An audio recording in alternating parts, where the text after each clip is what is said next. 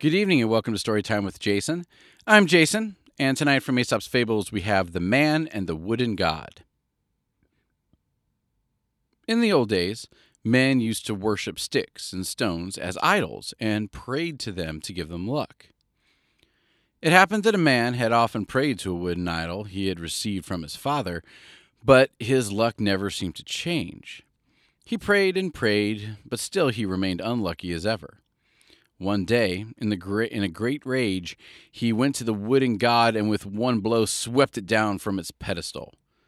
The idol broke into two, and what did he see? An immense number of coins flying all over the place.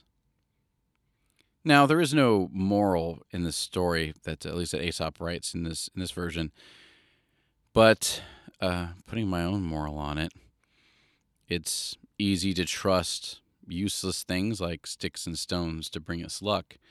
But as soon as we no longer look at useless things like sticks and stones to bring us luck, we can see that our family maybe has given us luck. Or at that point, the action of stopping looking at useless items and counting on those useless items to do things for us, we take our own action, and that's when we discover the fortune we really have.